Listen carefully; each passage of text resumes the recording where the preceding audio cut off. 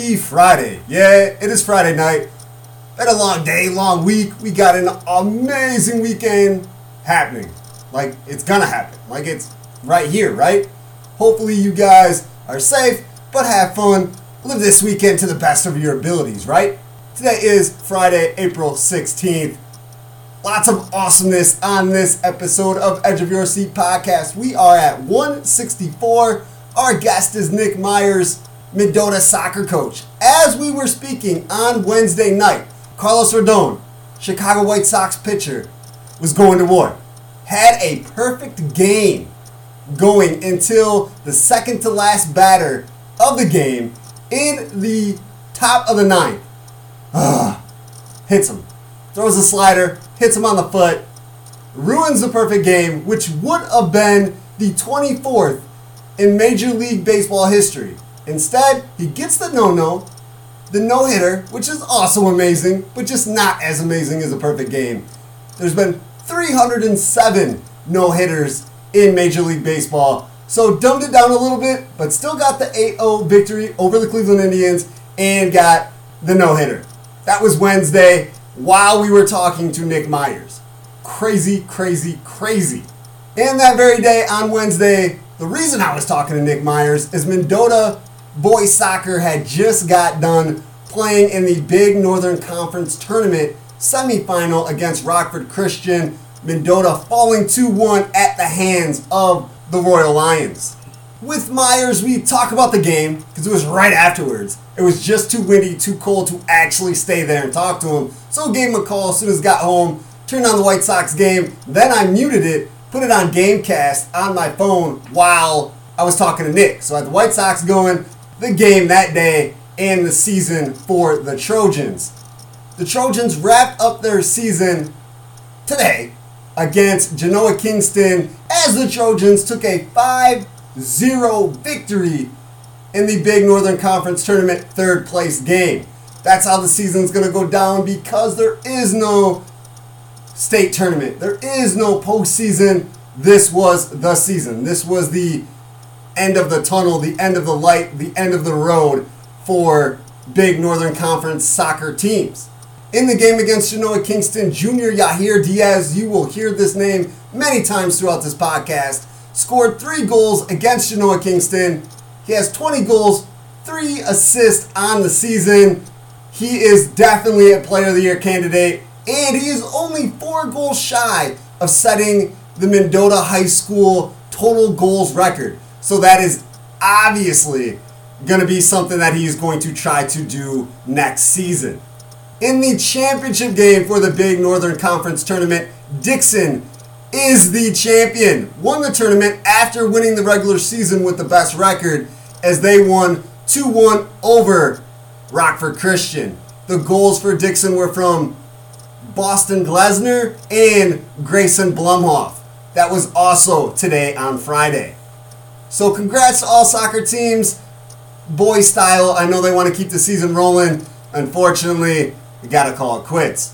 We're just going to run that right into high school sports. Got a lot of that to talk about on this episode 164 of Edge of Your Seat podcast. I am your host, Brandon LaChance. We're here. We're ready to talk all kinds of awesomeness. Don't know where you're listening to this episode, but you can listen to us on Spotify, Apple Music, iTunes, and www.rss.com/podcast with an S/ Edge of Your Seat podcast. Social media, hit us up about anything. Twitter, Edge of Your Seat P, and Facebook, Edge of Your Seat podcast. Have any questions, suggestions, want to be a guest, know somebody that would be a good guest, want to advertise with Edge of Your Seat podcast, anything, send an email to edgeofyourseatpodcast@gmail.com. Have to give a shout out to Brian Cavelli, the creator, the mastermind of the intro and outro beat for Edge of Your Seat podcast. The high school sports segment that we're about to get into is brought to you by Shimmer Mendota Ford, a community dealership that is here for you. Last week, the IHSA Illinois High School Association announced the girls all-state basketball team. This week, on Monday, they came out with the boys team.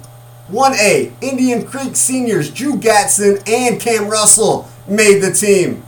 They were both 1,000 career scorers for Indian Creek, reaching that milestone this season. For Anawan Wethersfield, senior Colton Quagliano made the 1A team. And for Roanoke Benson, senior Luke Brahman also made the team. Honorable mention also from Anawan Wethersfield, Brady Kelly.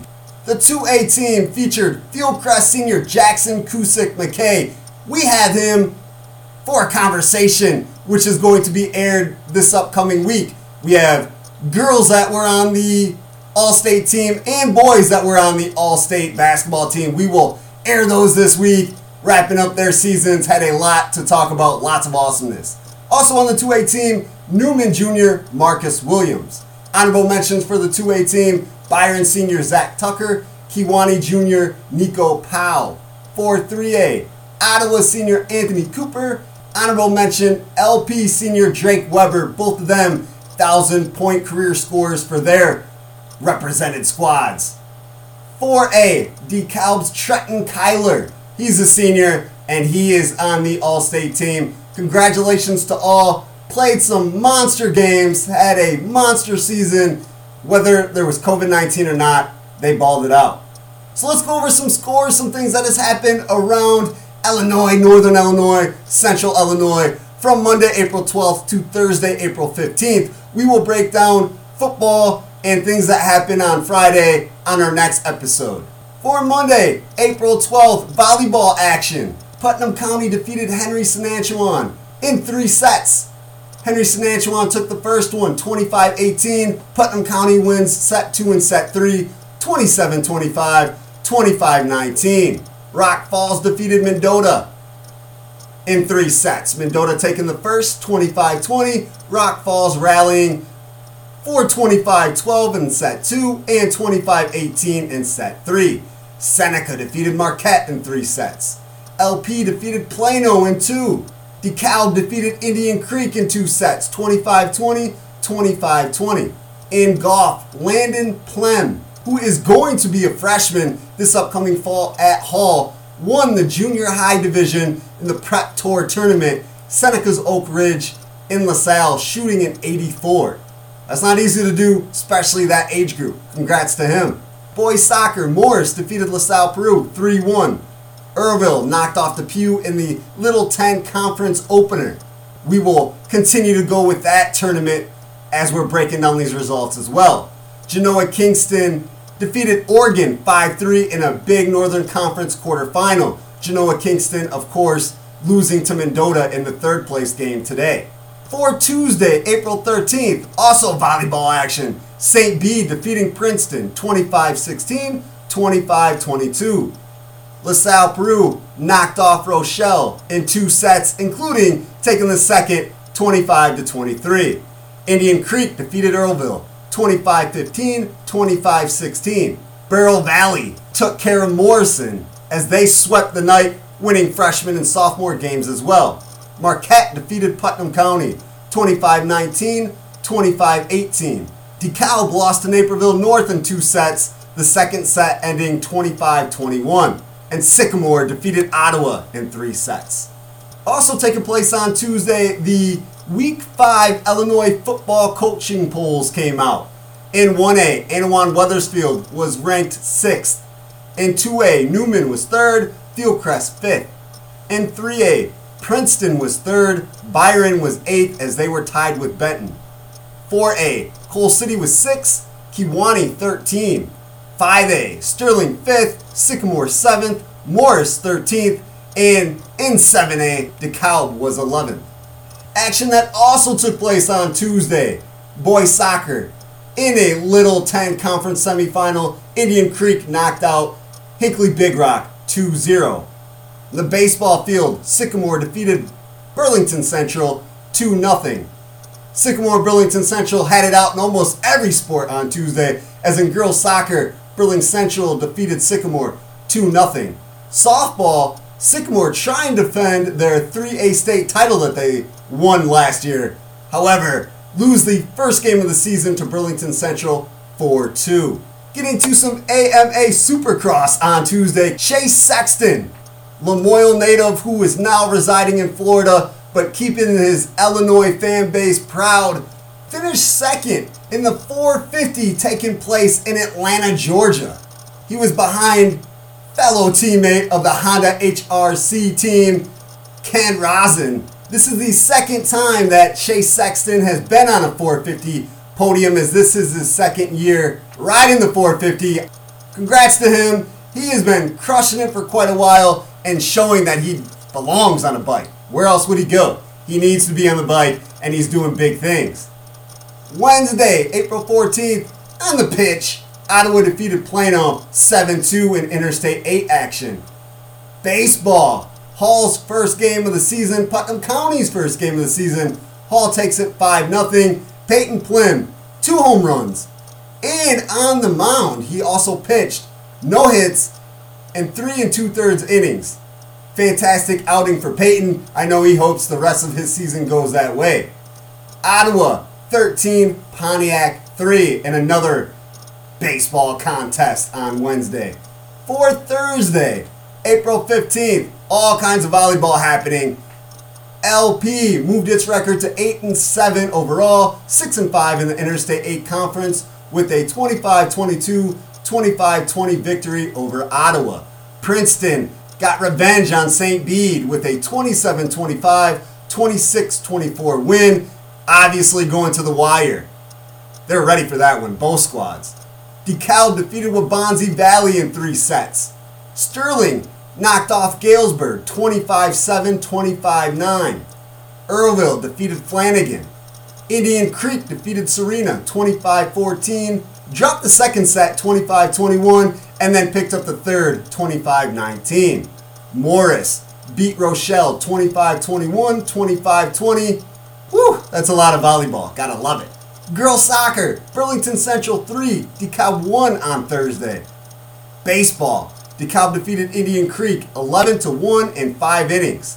Softball, Sycamore dropped another one, falling 10-3 to Yorkville. Boys soccer action in the Little 10 Conference Championship. Earlville 4, Indian Creek 1. Earlville winning the Little 10 Conference Championship tournament. Again, it seems like they do it every year. I know they don't, but it just seems like it. Such a dominant, powerful program. Indian Creek's goal was scored by Drew Gatson, previously mentioned as a member of the IHSA All-State basketball team. Indian Creek finished the season 12-1-1. Streeter 2, Piatone nothing. Streeter still unbeaten at home as they sit 6-5-2 record-wise. Like I said, Friday, today, football action going on, but not for everybody. There has been another COVID, I'm not going to say surge, but COVID is still around, hasn't left, and it is affecting high school football as we speak. For the Big Northern Conference, Mendota, Rock Falls, Oregon, Rockford Lutheran, North Boone, and Genoa Kingston canceled this week and most of the season. Mendota's done for the season, Rock Falls is done for the season, Genoa Kingston is done for the season. The only games going on for the conference in this week, week 5 of the shortened season that's only going 6 anyway. Byron at Winnebago and Stillman Valley at Dixon. So hopefully, they survive. Because if not, there might not be a single Big Northern Conference football game for week 6, the final week of the season. The high school sports segment was brought to you by Shimmer Mendota Ford. Mendota Ford is a community dealership dedicated to being community first. After an absolutely miserable 2020 in every sense of the term, Mendota Shimmer Ford wants to make 2021 the absolute best that it can with style, comfort, and great deals. Stop by and see the giant display, the many options of Ford Escapes. All kinds of them in stock. But the Ford Escapes are not just the only option. It's just a few at Shimmer Mendota Ford, as it has a huge selection of new and used vehicles on the lot and even more on the website, www.mendotaford.com. Whether you shop online or at Shimmer Mendota Ford, located just south of Mendota on Highway 251, Manager Ski Hartman and his associates, Jason Hintz and Doug Safranik, will use their expertise and understanding of the vehicle you're looking for to to help you roll through 2021 just the way you want. Call 815-539-9314 for all vehicle inquiries at Shimmer Mendota Ford. Lots of national stuff want to talk about real quick before we get to Nick Myers talking about some soccer. We talk wrestling, we talk all kinds of awesomeness. Steph Curry passes Wilt Chamberlain for all-time scoring for the Warriors franchise. I would say Golden State, it is Golden State. Could say San Francisco, because it was. Could say Philadelphia, because it was. The Warriors have moved around for quite a while, like many, many, many years. But they reside in Golden State at the moment. So Golden State Warriors, Curry is now the all-time scoring list. He reached it on Monday, April 12th. He now has 17,893 points. That's of Friday the 16th. Passes Wilt Chamberlain, who had 17,783 points with the Warriors. However, he did it in 6 seasons, from 1959 to 1965. It took Steph Curry 12 seasons, 2009 to 2021, to pass up Wilt the Stilt. Wilt, his point per game averages per season, just check them out, are ridiculous. Like 50, 49.6, 39.7, and he did it year in, year out. Insane. But congratulations to Curry. It is always fun watching him to play. Different era of ball, shooting threes lights out. He is killing it this year. The Nets are on fire. Julian Edelman, wide receiver for the New England Patriots, is calling it quits. Retired. The Patriots let him go, but they let him go because his body, it's done. His body's telling him, okay, it's over. So he retires. The man is going out with a great career. I would not be surprised if he's Hall of Fame bound. 3 Super Bowls. Super Bowl MVP in 2018. Postseason wise, 118 receptions, 1,442 yards. That is second only to somebody you may know named Jerry Rice, the man who is the best wide receiver of all time. For his entire career, Edelman, 41 career touchdowns off 620 receptions, 6,822 yards. Sounds Hall of Fame worthy to me. Zach LaVine is going to miss games for the Chicago Bulls. Health safety protocol, aka COVID-19. This is happening all across the world, not just Illinois high school sports, not just Chicago Bulls. Don't know if it's going to go away, just hope that we can keep life progressing, keep playing games. NBA announced that it is expecting to be back to full capacity next season. They're tired of this too. They want everybody in the stands. They want their money. They want their fans. They want the team support. They're saying it's expected we're going to have everybody back. It's not easy to get rid of this COVID-19 thing. We're proving that. It's been over a year now. It was a year in March, so we're over a year and a month, 13 months. But it's not the only thing that's not easy. It's not easy to get in shape or to stay physically fit. There are factors working against all of us, including, we'll throw in COVID-19, time in work schedules, lack of a support system, maybe motivation is low, don't want to be judged or criticized if not supporting a gym rat body, injuries or physical restrictions. However, there is a place where these no's or maybes become yeses. LP CrossFit. LP CrossFit, located at the Prue Mall across from Secret Nails, offers a weekly schedule of classes for any level of fitness. It's not one time, not one day a week. There are many options and classes only last 1 hour. A support group?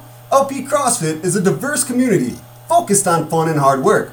All members know each other's names and support one another during workouts. Motivation? The trainers at LP CrossFit help you reach your goals and get into the best shape of your life with workouts of numerous movements, including bodyweight, gymnastic, and barbell. Everyone is guided or pushed at a productive and comfortable level. If you're an experienced athlete or getting your first taste of physical fitness, everyone is welcomed and viewed as equals. You would go at your own pace. You want to go hard? It's hello, how are you? Go get at it. Want a more relaxed approach? You'll receive the same welcoming. Hello, how are you? Go get at it. Injuries and mobility restrictions are a huge priority at LP CrossFit, as all small group classes are coach-led and movements are infinitely scalable for all members. LP CrossFit opens all doors for everyone, check out LP CrossFit on Facebook or at lpcrossfit.com. Had to throw a quick ad from one of our amazing local sponsors before we got to some more national stuff. Deshaun Watson, quarterback from Houston Texans, is going through some things, isn't he? Nike pulled his deal from this sexual assault allegation that is going on. He's going to court.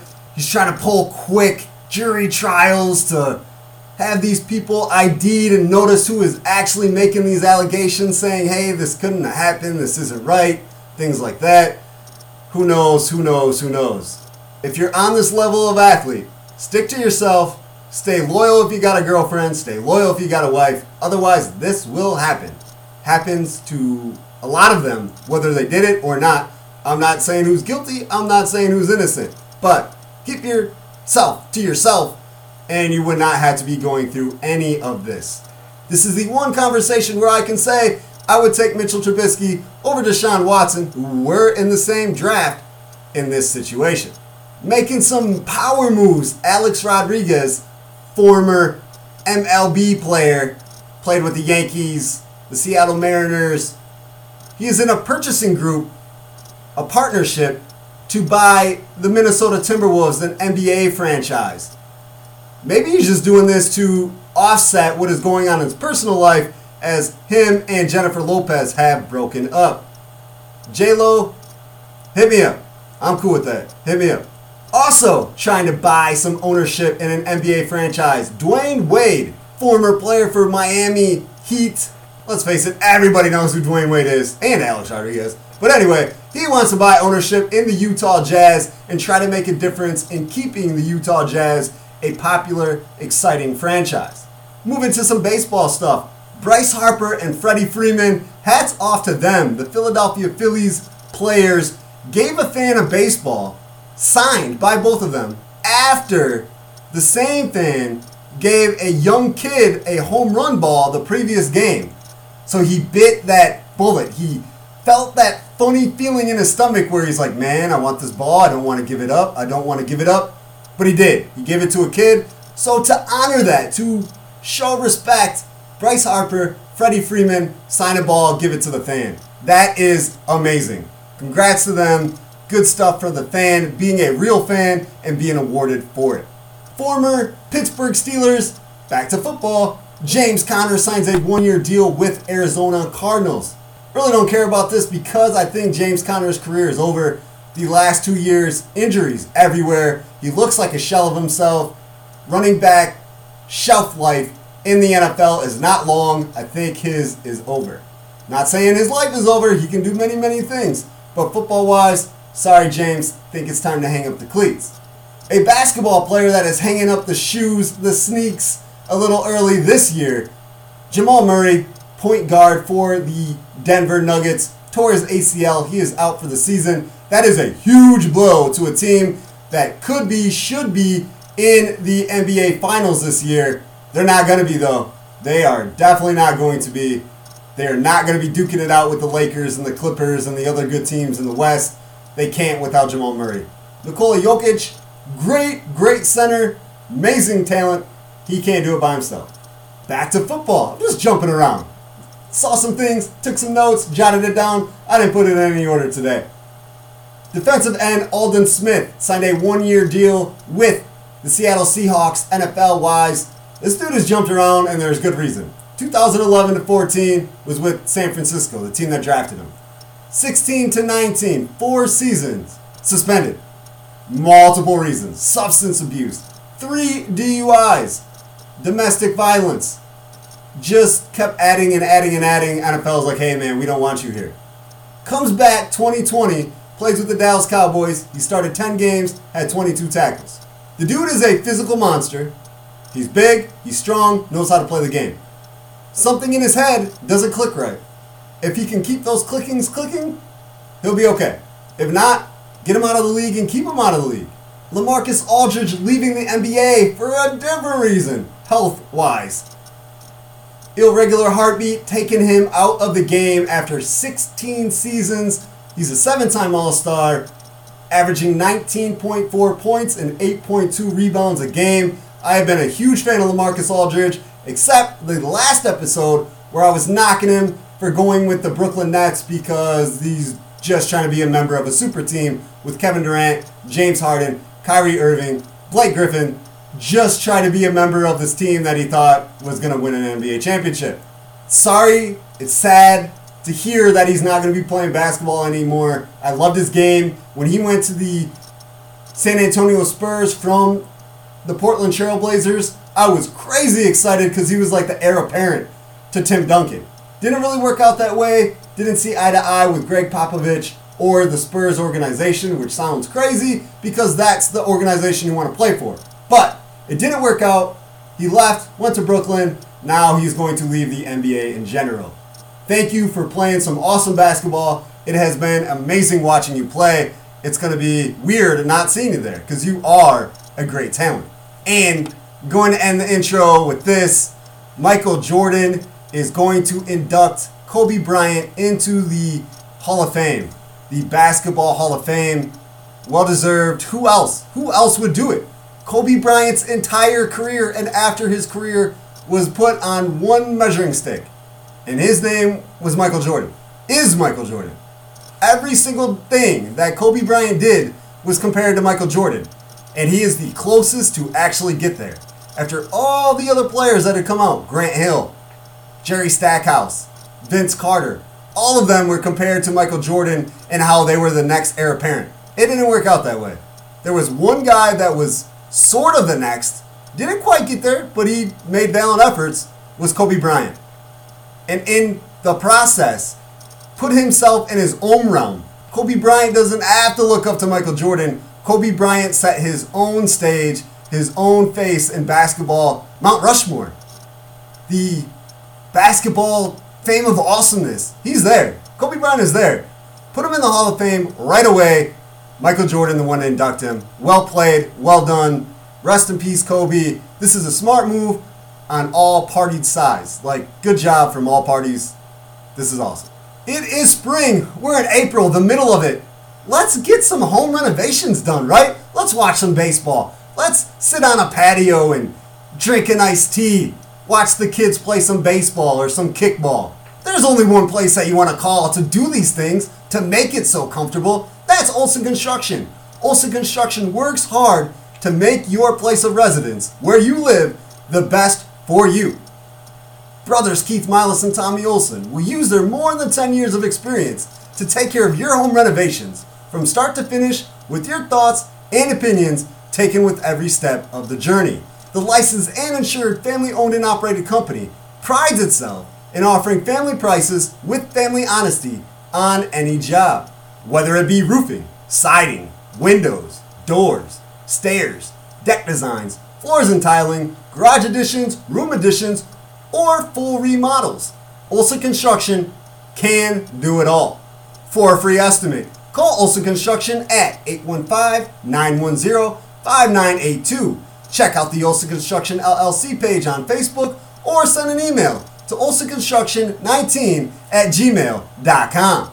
Well, that's the intro. We got a great conversation with Nick Myers sitting here waiting for you to listen to.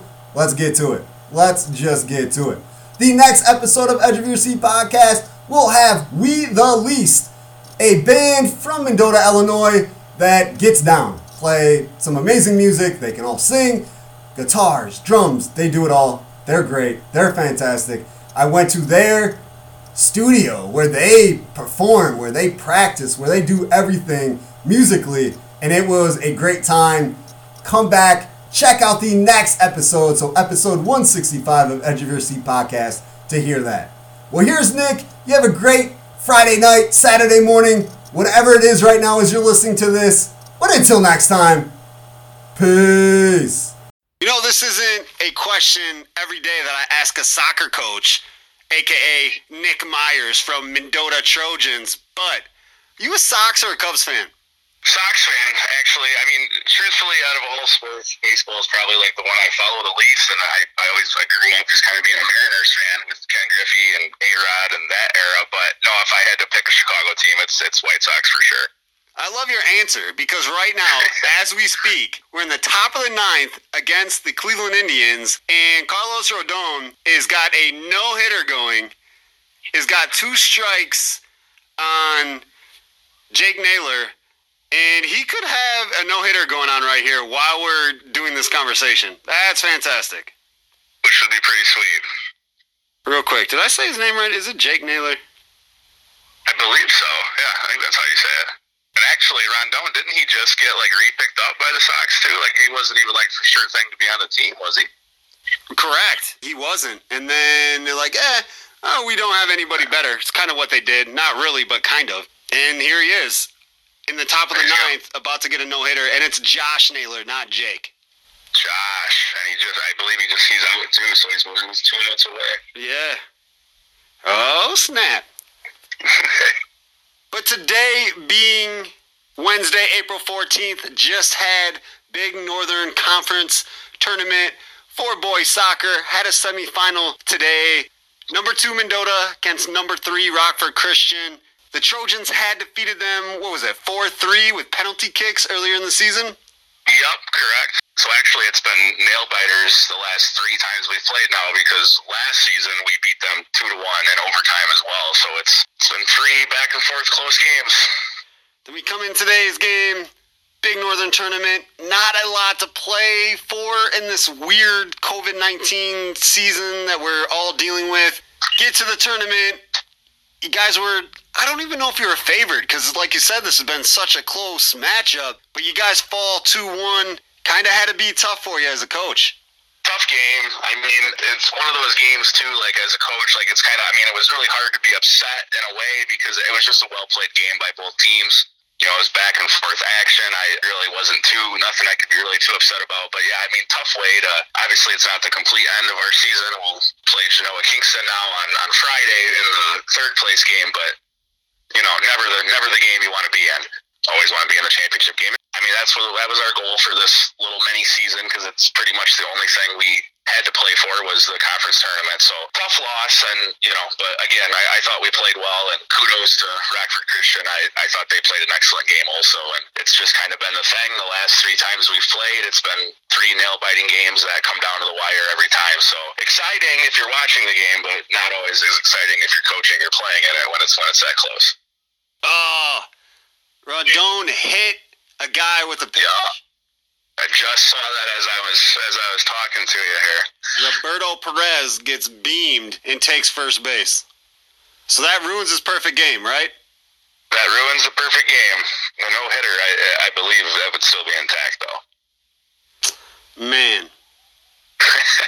Non-sack. Nothing's going our way tonight. No, nothing at all. Nothing at all. Yeah, I know I kept saying a no-hitter, but there was a perfect game at stake here, too. Well, that's over. Oh, well. Back to the real reason here. We're talking soccer, my friend. Against Rockford Christian, it just seemed like the offense couldn't get going. Rockford Christian's defense, especially after, I'm going to say, probably like 20 minutes in the first half, got really physical and was in the Trojans' face all day.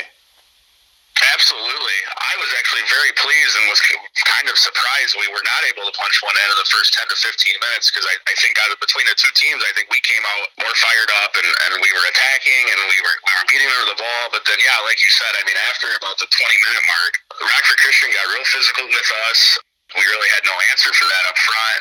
We've had a few games this year where we've had a tendency to just we like to get the ball up to Yair Diaz, and then some of the guys will have a tendency to just basically, let's just see what Yair can do. Hopefully Yair can save us. And a couple games we've done that where we haven't really attacked in numbers. We've obviously struggled to score. And, like I said, kudos to Rockford Christian. I thought they played a great game. We had moments. Tonight was one of those nights I thought we possessed the ball well, but we struggled in the final third to capitalize on scoring chances. And there wasn't really a whole lot of scoring chances to be had, to be honest with you. So you guys get the first goal of the game. I think it was around, I think there was 19 something left, so like 21-minute mark, somewhere around there. I didn't look to see what the official time was. Do you got that with you? I don't, but I think you're very accurate. I think when we got the PK, I think there was right at about 20 minutes or maybe just a hair over 20 minutes to go in the first half. So Yahir gets a penalty kick like you just alluded to, which was kind of crazy. Who was the Mendota player that was involved with the Rockford Christian guy who had a cast on his arm, which I didn't even know was legal, and they tackled each other almost into the end zone, like the side of the goal, because you guys play on a football field, and it was like they tackled each other, but Mendota gets the call. Yeah, I'm never going to argue when it's in our favor, but I was a little surprised that it was a PK call. But clearly, both guys were being physical with each other. And if I had to guess, I would assume it was because the Rockford Christian player kind of took Yahir's legs out from underneath him with the way they kind of went into each other. And it was Yahir that drew the penalty as well. On top of taking it, he was the kid with the Rockford Christian guy that both got tangled up in the box together. But I know the Rockford Christian coach got a little worked up over the call. He was given a caution, but and Yahir, like he's done all year, he has never missed a PK for us this year, and pretty much automatic when he steps up to take those. So then, because of the call and the goal, the Rockford Christian coach gets a yellow card, and I believe that was what kind of lit a fire up under the team. I feel like as soon as that yellow card came, they got a couple more levels of more aggressive and just balled out for pretty much the rest of the game. Absolutely. So that was the exact thought that went through my head, actually, when he got the yellow card, was this is going to fire up the Christian kids even more than they kind of already were. They got really chippy with us when we played them 2 weeks ago as well. I know talking to their coach after the game 2 weeks ago, he had mentioned that in defeat, that was the best game they had played all year, that his kids really wanted revenge on Mendota from us beating them last year in OT. So, and we talked about that going into today's game too, that, they were going to come in definitely fired up to play us after losing 2 games in a row to us in overtime. And I believe up until last year, I think the conference had been won by Rockford Christian for a couple of years in a row. They had a pretty dominant run, and then we were able to overtake them last year. So I think there was a little bit of bad blood coming into the game. I think Christian, and then like you said, they were very physical with us. Definitely a bigger team than us, which is never an excuse. We definitely work on being physical and not backing off from anybody. But yeah, they wanted it. And not only were they physical, you did say the word chippy. I mean, I saw a couple of straight, pushes. I saw arms extended, hands wide open, pushing people as we're going. Then they had I think his number was number 7. He scores a goal, and he's jawing with the fans. He's jawing with the ref. Then when he scores, this was before he scored, then he scores a goal and is flexing his arms and looking at the Mendota crowd, kind of throwing it in their face. Yeah, like I said, the last time we played them a couple weeks ago, it was kind of very similar. I mean, and it's not that they're not sportsmen-like kids, but yeah, they have a tendency to go just a little bit overboard, and that's one thing I did make sure I told our guys after the game was over, was I wanted them to watch and pay attention to the way Christian kind of celebrated, like they kind of just won the World Cup on our field by beating us. But yeah, they very chippy, a little mouthy towards the fans, towards our guys, which I'm sure it's competitive sports. I'm sure both teams are talking a little trash to each other out on the field. But I will say their coach is a very respectful coach, very nice guy. So I'm sure a lot of it's just kids being hotheads and letting emotions get the best of them. I mean, that can't be true. High school kids being hotheads? No. Yeah, never. That never happens. They never make bad decisions or anything. Especially not playing the game of soccer. Never that. Yeah, no, you'll never in a high school soccer game see any dirty plays or anything like that. That never happens. Never. Actually, I kind of look forward to it, but in this kind of our society's kind of going soft. Hey, let's just be honest, like it is. So when I watch a good soccer game and we got physical team out there, I actually like watching it. Yes, and it's surprising, and these are the type of games I wish people that are still a little unfamiliar with the sport or maybe haven't watched it too much would come out and watch, because you definitely can get some boring soccer games. I mean, I even find myself falling asleep watching it on TV sometimes, but if you get a game like this where both teams there's a little animosity between both sides and it's a physical game, it can be exciting.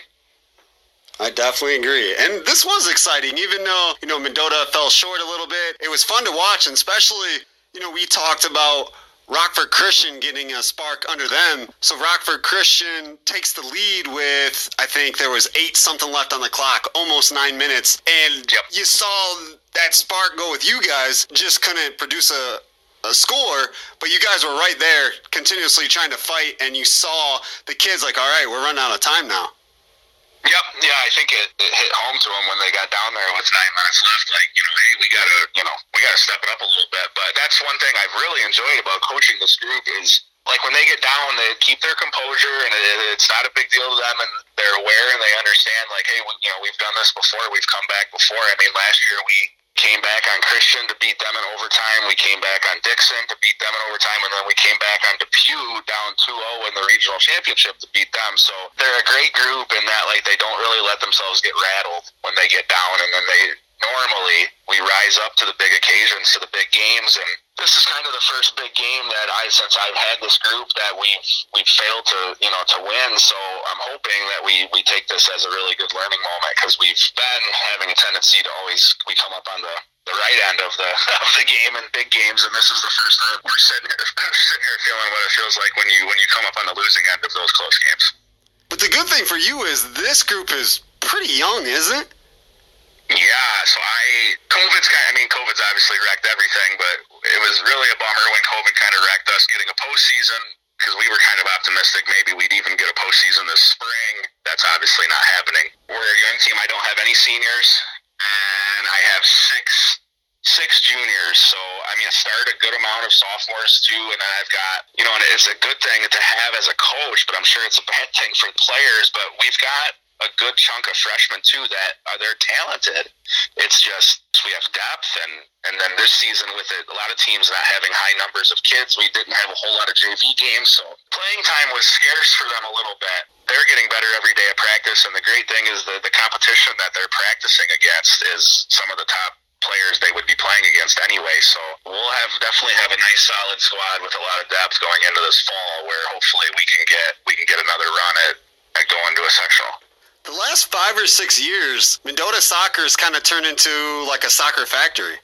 Yeah, it's actually been really nice to see for somebody who played it my whole life and played it all 4 years at Mendota, and we had some success my senior year, and then coaching it before too. I always want to see Mendota do well, but yeah, Mendota. Let me think here. They've won a regional 3 out of the last 4 years. And then if we win again this fall, it'll be three-peat. It'll be 3 in a row. So it's been no sectional yet. We're still, as a school, we're still chasing that first ever sectional title. We've been to sectional championship twice. You were in my senior year, and then 2 years ago, Mendota lost to Earlville in the sectional final when Jason Artman was still coaching Mendota. And that was tough for me because I was with the local paper, and I'm an alum. You and I graduated 2004 from Mendota, but I'd kind of grown to love Earlville Leland soccer. Well, it was Earlville Leland at the time.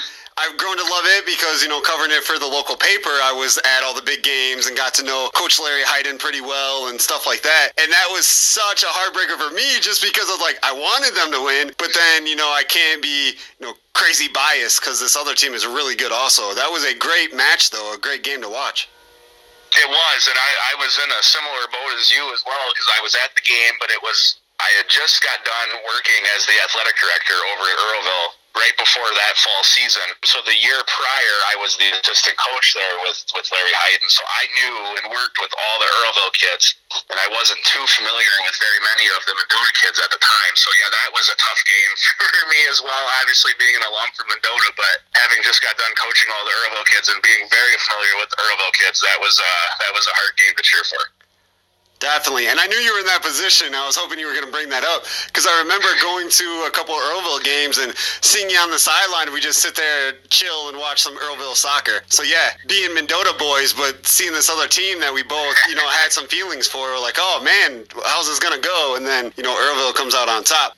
You mentioned the success that Mendota had when you were there. You were a co-player of the year with Juan Rodriguez during your senior year. How do you try to, that work ethic, that mentality that you had when you were a soccer player, how do you try to share that with your team, especially in moments like this? I mean, they lose a game that they wanted to win, obviously, because the goal was to be conference champions. Now they can't in this tournament. What do you kind of teach them or like show them from, your past, your history of how to get over this and be a better team, a better player? I think the main thing is, because it was kind of taught to me when I played too, and just from just following sports in general, like you can follow professional athletes and find things out about them, stuff like that. But one thing I always tell our teams is, there's sometimes obviously a lot of, losing sucks, but a lot of times you actually learn the most from a loss.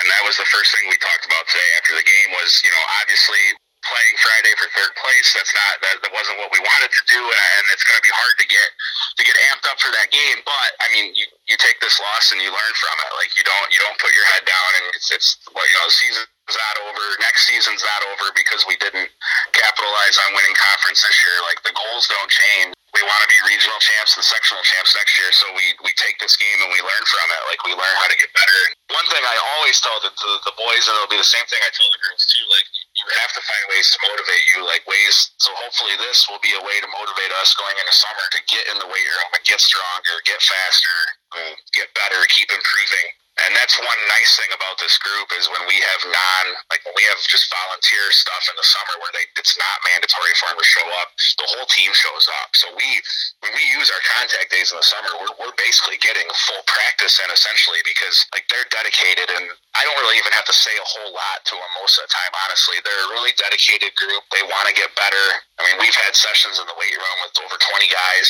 It's great. I really love coaching this group. They're so coachable, and then it's also easy for me too then to kind of fire them up and motivate them as well. That's fantastic because there's football teams that can't get 20 guys in the weight room. And I brag about it a little bit to other people, but yeah, I mean, we get most of our weight room sessions are anywhere from 15 to 20 guys, and then and it's not just 15 to 20 guys joking around and maybe doing one lift or one set of hauls running, and the rest of the time's just joking. Like when they're there, they're working, and just to see how they're short guys. Don't get me wrong, our soccer team's not the tallest team out there, but they're getting stronger. They're physically getting bigger, and they're getting stronger. We don't get pushed off the ball as much this year, and being a young team, that's another thing I'm stressed is we've got to get in the weight room. We're young and like we're talented, but we're not physically strong compared to some of the other teams. So we got to get in the weight room. And seeing like just the progress that guys like Manny, who's our keeper now, who last year was the backup, like he worked his tail off last year over the summer and then in the fall too. And he got in the weight room. He lost a lot of weight. He's got stronger, and he not only earned the starting keeper spot, but he was being one of our captains this year. Also, just the ideal kid to mimic. If you were a freshman, like watch him how he puts the hard work in, like that's what you guys have to do also. What's Manny's last name? Trejo. Trejo. So Manny Trejo, it's kind of risky. Like he did a couple runouts that I'm like, oh man, if he's a second slower, a half a second slower, that Rockford Christian dude is gonna boot that ball right past him. But he ran out, grabbed it, he was diving, all kinds of stuff to make sure that ball didn't get past him. Yeah, he's been huge for us this year, and the whole entire team trusts him, and they also have seen the work he's put in to not only get better as a goalie in soccer, but also just to get bigger, faster, and stronger. I mean, when the field players are doing conditioning and running, Manny does it also, even though, he's a keeper, and they don't really have to necessarily do as much running. He's up there, he's competing, he wants to finish first. He not only works out with the team, but then he goes to the Y here in town and he works out 5 days a week. I mean, he just put in an insane amount of work to get better, and I really give him a lot of credit. So last year as a sophomore, he was the backup goalie to Yanni. Manny was probably arguably right up there with Yanni on a talent level, like maybe just as good, but we were obviously rolling with Yanni and goal, so there was no need to switch it. But I use Manny as a demonstration to a lot of our freshmen, like here's a guy that last year didn't get barely any playing time at all, but he didn't give up and quit and try out for something else or, stop caring. He decided to work even harder. And before Yanni decided not to come out for soccer this year, I mean, Manny outworked him in the summer and was going to make it very difficult for me to not put Manny in the goal. Just a high school kid. This is like an example that I love the use of, somebody who things didn't go his way, and rather than quitting and giving up, like he decided to work harder and basically make it impossible for the coach not to play him. That's what you got to do. That is what you got to do to get your spot, get your time, and to make your team need and want you on that field. Yep, exactly. One more takeaway from this game.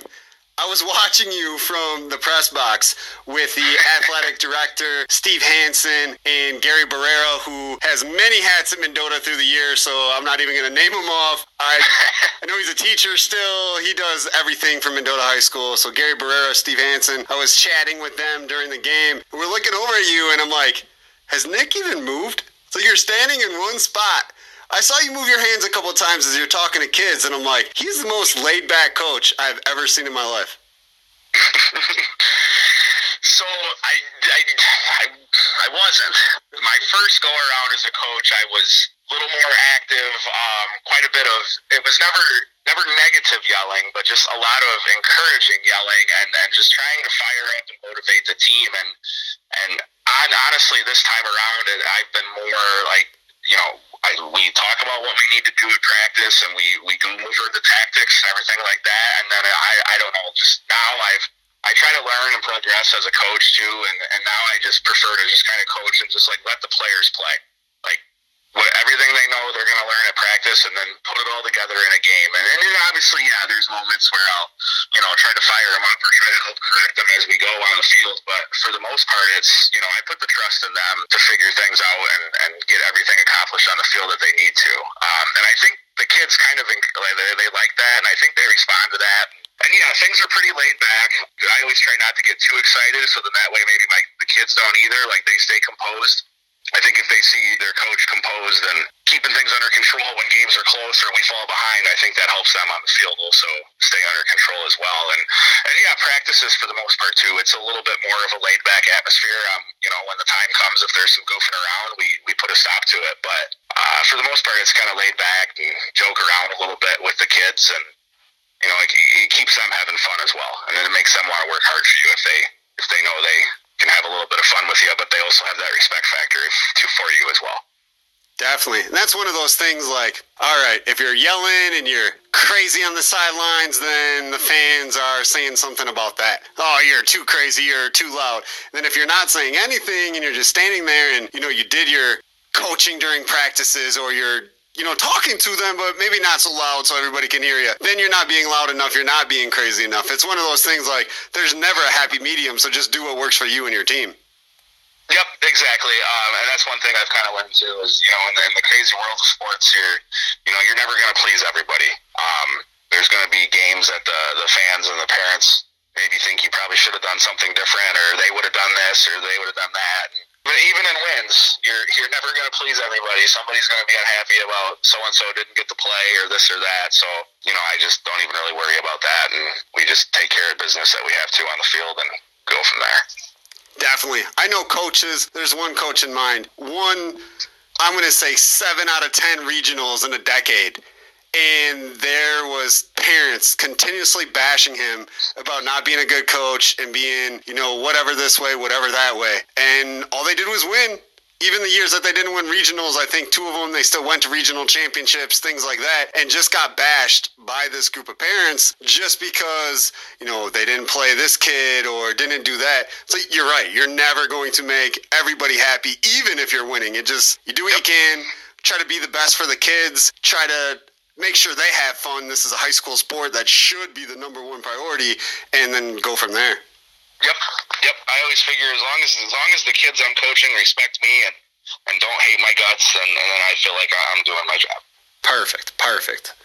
Got a White Sox update about 10 minutes ago. White Sox win 8-0. Carlos Rodon with the no hitter. Didn't get the perfect game because he beamed the second to last batter, but he does get the no. That's crazy with the 8-0 win over Cleveland.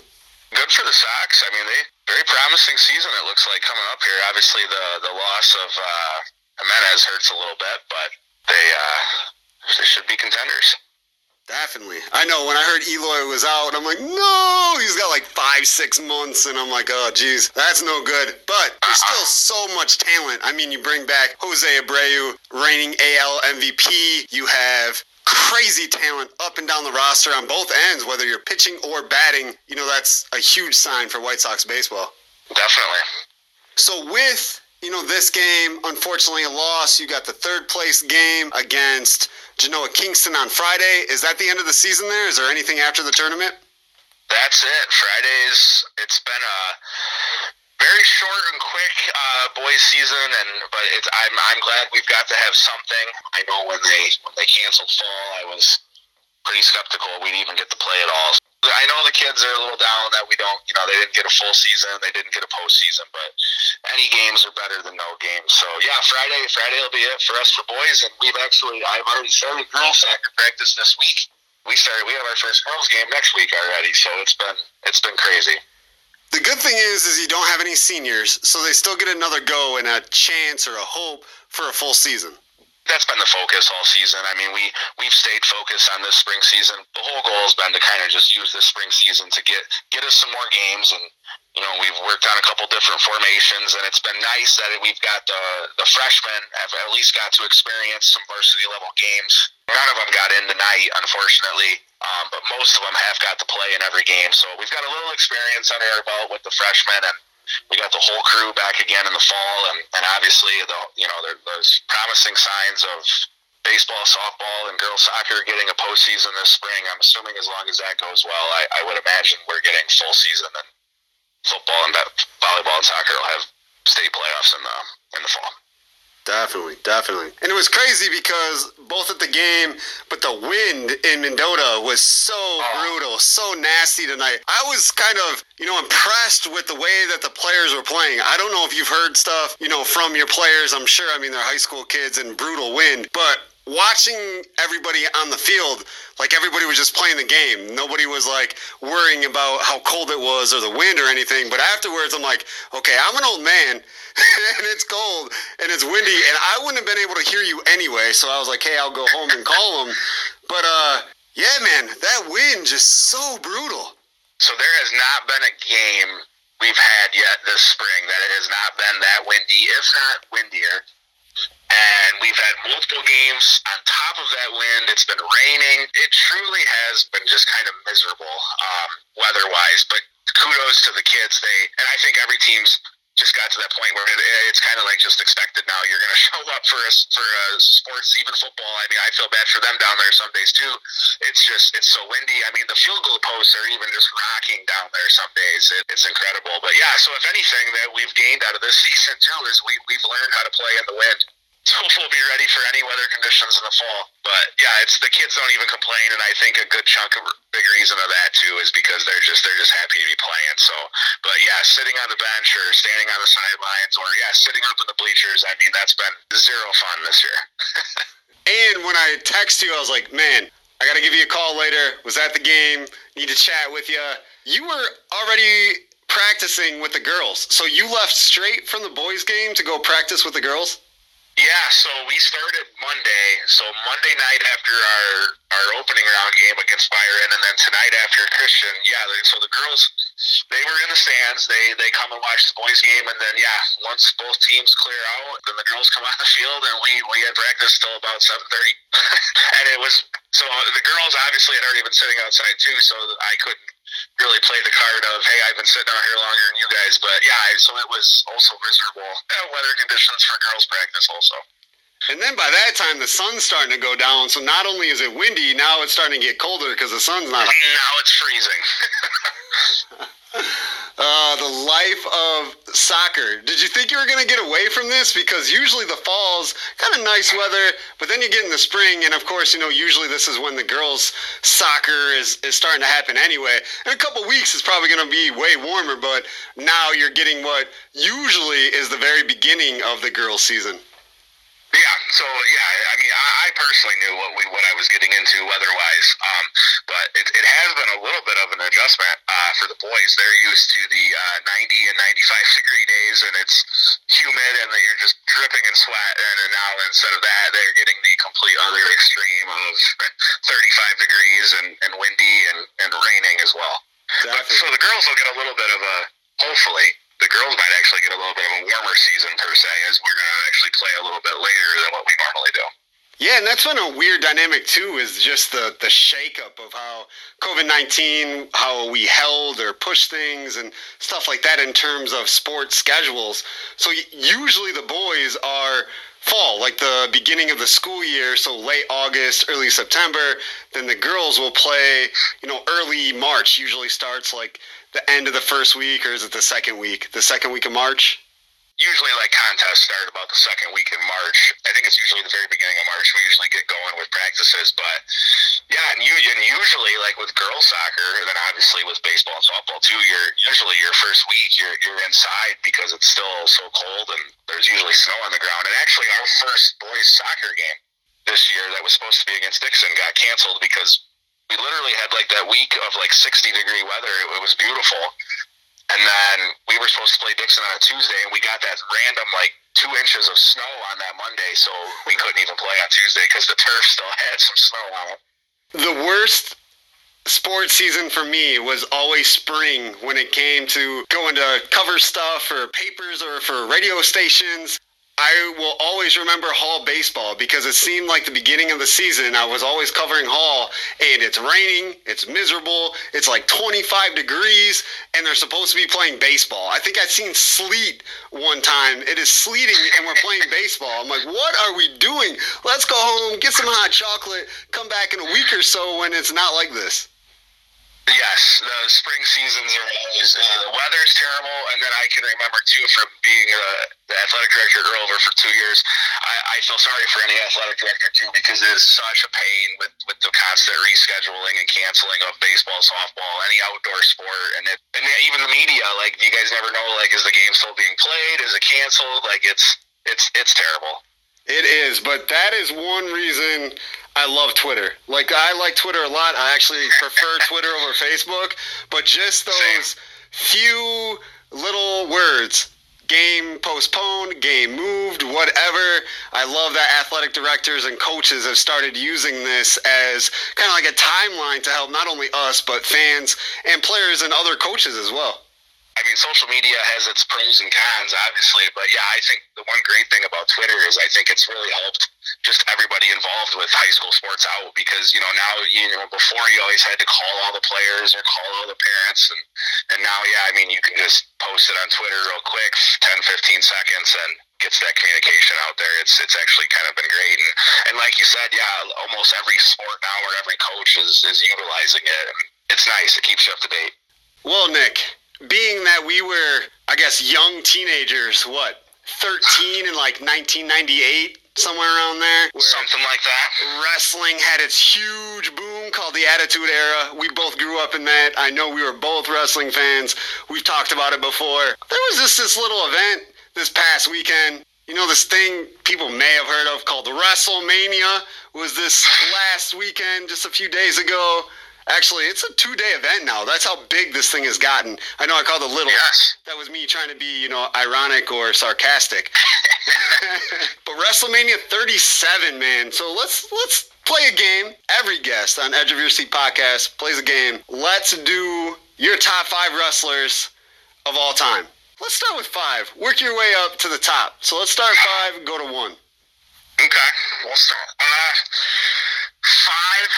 because I have to include him, even though he was more WCW than WWE during the Attitude Era for a little bit, but you got to throw Ric Flair in there. He's a legend. He's got to be in my top 5 favorites of all time.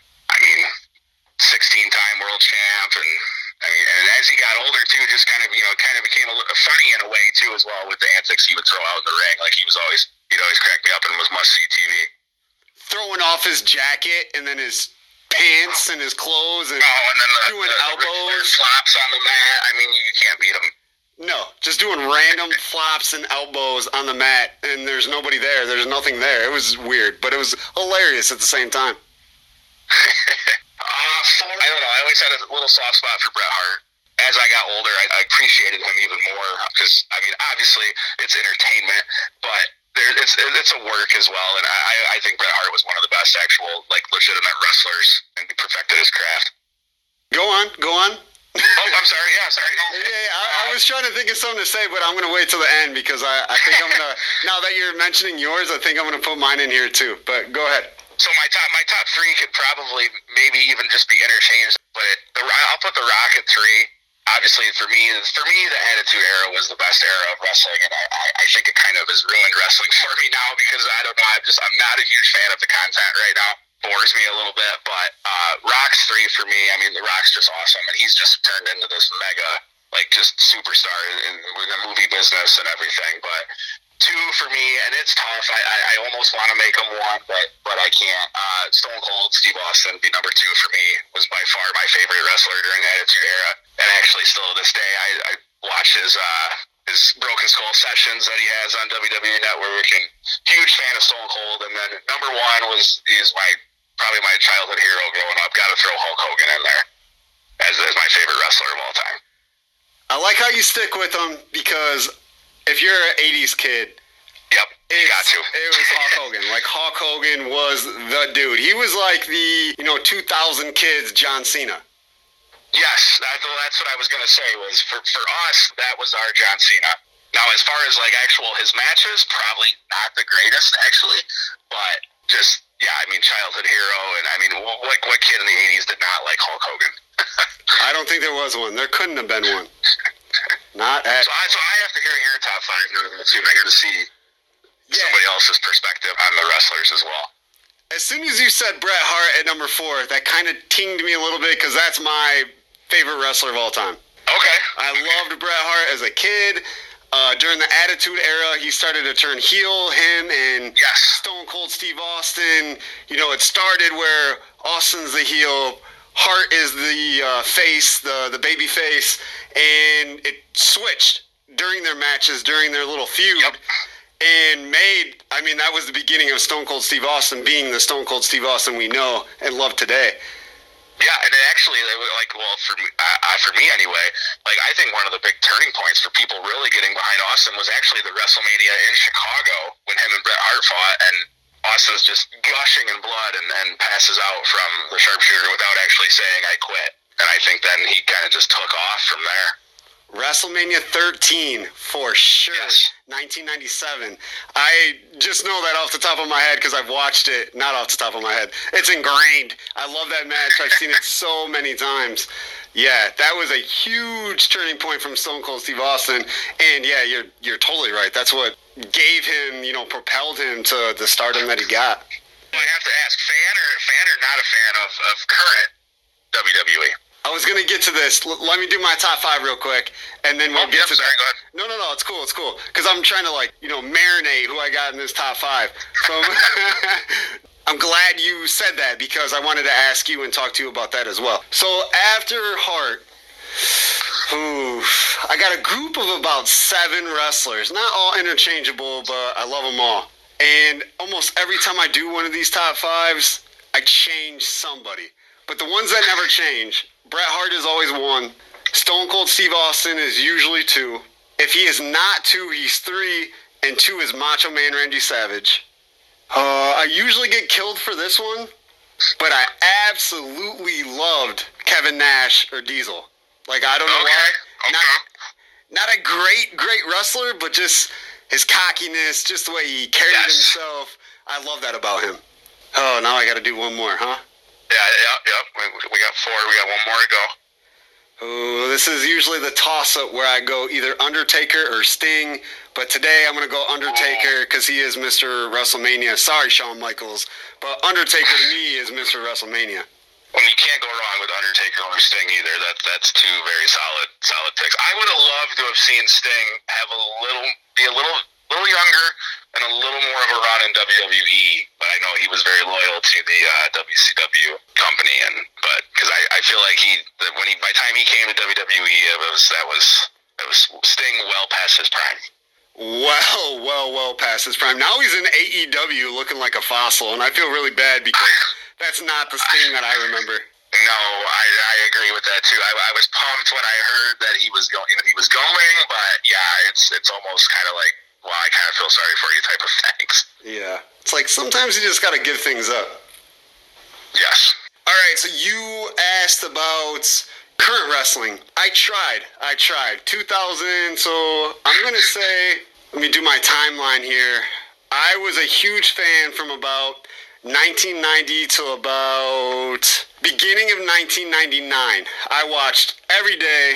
Pretty sure that you and I passed wrestling magazines back and forth together in school. I would bring them to school and share them with friends and stuff like that. Huge into wrestling at that point. After that, Yep. yeah, for sure. After that, sports start happening, or I became more of an athlete, girls, chilling with friends, and wrestling kind of fell off the face of the planet for me. Then 2011, I started watching, in probably 11 to like 16 or 17, I was watching every Raw, every SmackDown, every pay-per-view. But then after that, it did get really boring. I got tired of seeing Roman Reigns, Seth Rollins, or Dean Ambrose in every single main event with nobody else doing anything except doing really cool matches, but not having any type of cool storylines. The storyline writing to me was dead, and I just kind of gave it up. Yeah, I 100% agree with you, and we actually kind of have very similar paths as far as wrestling goes. I mean, yeah, after that initial Attitude Era, just kind of gave it up for a while, and then right around the same time you talked about, kind of like the John Cena, Triple H was still around.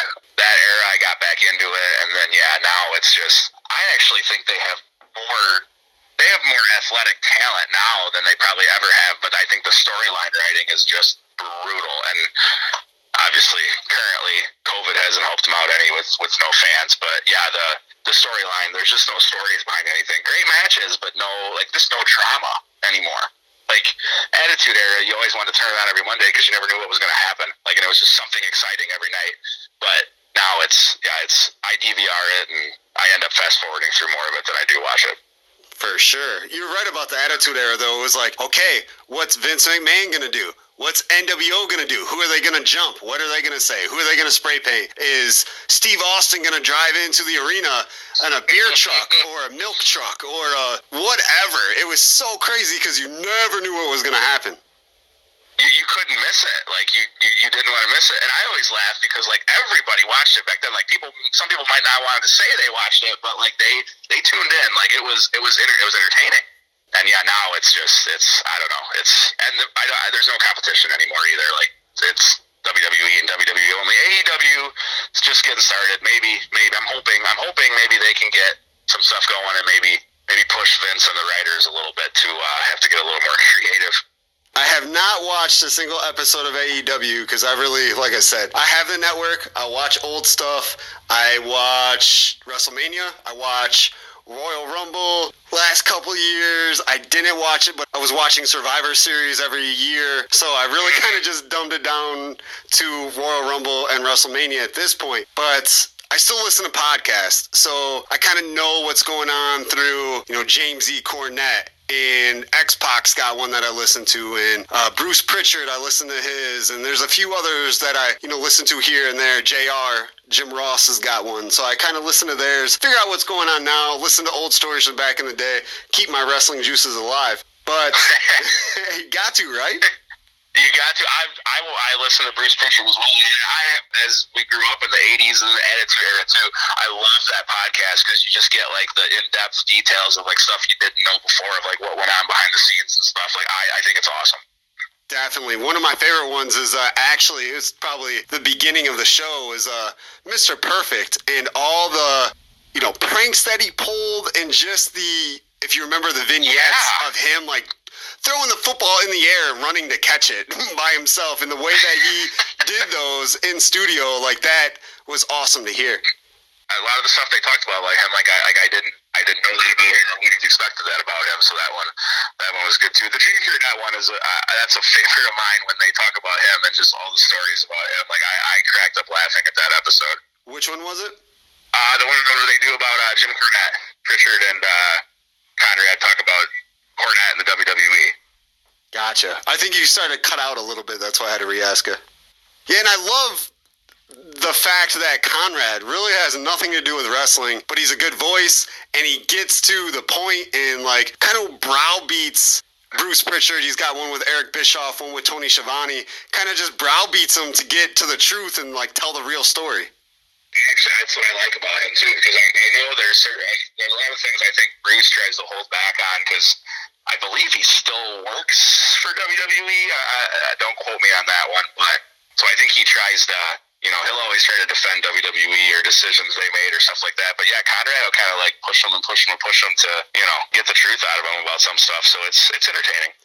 I don't think Bruce worked for WWE when they first started, but I think he does now. I think he got rehired in the process somewhere. Okay, yeah, because I know he's very loyal to Vince whenever there's potential for any criticism about decisions that were made or something along the way. But that's very true. That's very, very true. And then with Eric Bischoff is like, you know what? It's been so many years, I just can't remember. And then Bruce is like, come on, bro, you remember, you're just not telling me. He doesn't say that exactly, but he just pushes him to be like, okay, man, it's not everything that we talk about here you can't remember.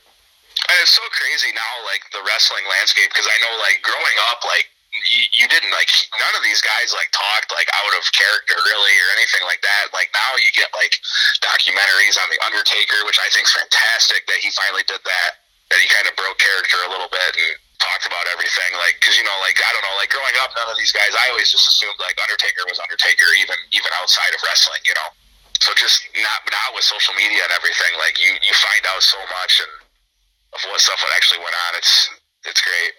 I remember being a kid, I thought Yokozuna was really a sumo wrestler. I thought Bob Backlund was really running for president of the United States. I thought Mr. Perfect was really perfect. I thought Razor Ramon was really out of the Scarface movie. Man, they had me hooked. Absolutely. Or the famous, they're from parts unknown, and but now as you get older and stuff, you're smart enough to see around that, but I'm still a fan, and you still stay glued to your seat watching the show. Definitely. I always enjoy talking wrestling, especially with somebody, we grew up in the same time frame, same era, so it's like, hey, we share all these memories. I like it. Oh, I love it. Wrestling's one of those things too. Like, it's always, I don't know, you're always kind of like, do I let people know that I follow it and I watch it, or So yeah, when you find other people that watch it too, it's always great to be able to talk about it. Definitely. I'm waiting for that next surge, like that next light of awesomeness. Because if you think about it, right before Attitude Era was like the new generation era in WWE, where they had Bret Hart, Undertaker, Shawn Michaels, and a bunch of clowns. Yes, and it was like little kids, like characters. It was so maybe there is some light at the end of the tunnel, and maybe I would like to see them get I know their moneymaker is staying the G-rated and being kid-friendly and everything, but I'd love to see them go back to maybe not as extreme as the Attitude Era, but just tone up the volume just a little bit, I think, on some of the promos and stuff they do, because I think that's part of the blur is there's just it's I don't know, it's too G-rated for me. Yeah, it went from 9 o'clock late night TV on USA and TNT with WCW Nitro to now we're straight off the Disney Channel. Yes, and that's exactly. I think that they didn't even there was no middle ground. It went straight from the extreme to watching cartoons on the Disney Channel, basically. And I just don't think they listen to their audience much anymore either. I mean, you still get Roman Reigns shoved down your throat every night of the week. I will say I was kind of glad they finally turned him heel to try to give that a try, but I don't think that's working either. No, I don't think so at all. What's his being the only one at the table, or what is it? Yeah, and that's something head of the table or something like that. But yeah, just their storyline writing and the slogans they come up with now, I don't know. It's just, and I don't know if it's just because there's been a lack of competition, they haven't had to really train it, or Seth Rollins and his Monday Night Messiah gimmick. Oh, I personally think they're killing him. They are killing him. And that storyline's not going anywhere. I didn't mean to interrupt, but he, to me, is one of the best prospects. He's not a prospect at this point anymore, but one of the best people that they have, to me, is Seth Rollins. He can do pretty much anything they need him to do, athletically, on the mic, whatever, and you're right, they're burying him. And that's kind of what I haven't heard anything, but that's intrigued me for a while too. Was I don't know how he all of a sudden went from because he was like the top guy for a while here recently, and he's kind of he's like mid card now. So I'm not quite too sure what took place with that, but yeah, it's crazy. One more thing wrestling wise, and then I'll let you go. We've been talking for a while, which I love. Thank you for joining Edge of Your Seat podcast, my friend. But my one, it's been a pleasure. Yes. My one last question is, every year they have the Hall of Fame, and we're all like, oh man, this person needs to get in, things like that. Who is somebody that you think should be in that is not in yet? We're going to take Owen Hart out of the conversation because I'm sure... Oh, you stole mine. yes, and that's exactly why I did it, because everybody always says Owen Hart and British Bulldog until he just got in this year or this past weekend. But usually everybody says Owen Hart, but the wife is not going to let it happen, things like that. The family still thinks that WWE played a role in his death, things like that. Who else besides Owen do you think should be in this Hall of Fame that's not there yet? That's a tough one now that we've taken him out. For the longest time, I couldn't believe Bret wasn't in yet. I mean, I understood why that didn't happen, but then finally that happened. Oh, I'm trying to think of 80s era of guys that maybe didn't get belt because of it just had to be on Hogan all the time. And correct me here if I'm not right, but $1 Million Man is in, correct? Yes. Okay, because he was one I was just thinking of right now, but that's tough. I don't know. I stumped you. I feel like they've done it. You did stump me. Man, I'm trying to think even managers that deserve to be in, but I'm honestly stumped on this one. You got somebody that you're dying to get in? Yes. Okay. And the only reason I know this, and it's kind of why I asked you, is because I saw this I'm in a bunch of wrestling groups on Facebook, and they always put stuff up sort of kind of like this. And one that I cannot believe is not in the Hall of Fame, it's a tag team, is Demolition. I was just gonna say Road Warriors, and then Demolition too. Yes, they definitely deserve to be in there. If the Hart Foundation's in, which I believe they already are, Demolition certainly needs to go in there also. Yeah, X and Smash carried the WWE Tag Team division from, I'm going to say, the late 80s to the very beginning of the 90s, with some help, of course, Road Warriors, Hart Foundation, Nasty Boys, but they were the tag team that you either feared or you loved, and they kind of jumped back and forth. But man, how X and Smash are not in there, I don't know. That's crazy to me. And now that you say that, yeah, that's definitely got to be top of my list. I mean, when we were growing up, like you said, it was Demolition, Hart Foundation, the Rockers, Road Warriors. I mean, they got to get in. Yeah, it's so crazy, man. So crazy. I will say the one that's in that I don't necessarily fully agree with, and I'm sure a lot of people would say I'm wrong, but I don't know that Goldberg needs to be in there. Thank you. I mean, fantastic run in WCW, but I've just never understood that one, and I've never honestly understood why he still to this day gets such a push in WWE. Me neither. I really wasn't a huge fan of him in his original run. I mean, I could name 10 guys that I probably liked in WCW more than Goldberg. Yeah, never talked, never got on the mic, and I mean, it was impressive. I mean, I know WCW used him to try to compete with WWE, but I mean, other than when he beat Hogan for the belt, he was basically taking jobbers out within 30 seconds, and just really has no skill in the ring, and yeah, I've never quite understood that one. Yeah, he did about 2 or 3 moves about 4 or 5 times, and there's all kinds of stories about how he hurt everybody, including the career-ending concussion he gave Bret Hart. Yes, and that's another reason I've never understood the Hall of Fame nominee and getting inducted, and then I also never understood because they've pushed him a couple times since then, in WWE. They had him take Brock Lesnar out in about 2 minutes at the one pay-per-view? Yeah, just squashed Brock Lesnar with Goldberg. That was insane. Yes. I don't know what they're doing. They need our help. They need us, Nick Myers and Brandon LaChance, to come be writers for them. I think so. I think so. I definitely think it would improve the product a little bit. I do too. Well, I already said this once. I'm going to say it again. Thank you for joining Edge of Your Seat podcast, my friend. And this is kind of like going back to the beginning. You were the very first guest when we had poor audio and didn't quite know what we were doing at Edge of Your Seat podcast yet. But it was a learning experience, trying to get better. And now, pretty solid product we try to put out here. But thank you for, joining, talking about the season. Tonight's game, unfortunately, a loss. We had Carlos Rondon, while we're talking, pitch a no-no. So this was a great time, great night to chat with you, my friend. Yes, I appreciate it. I listened to the podcast, and I think it's awesome, and I enjoy being on it.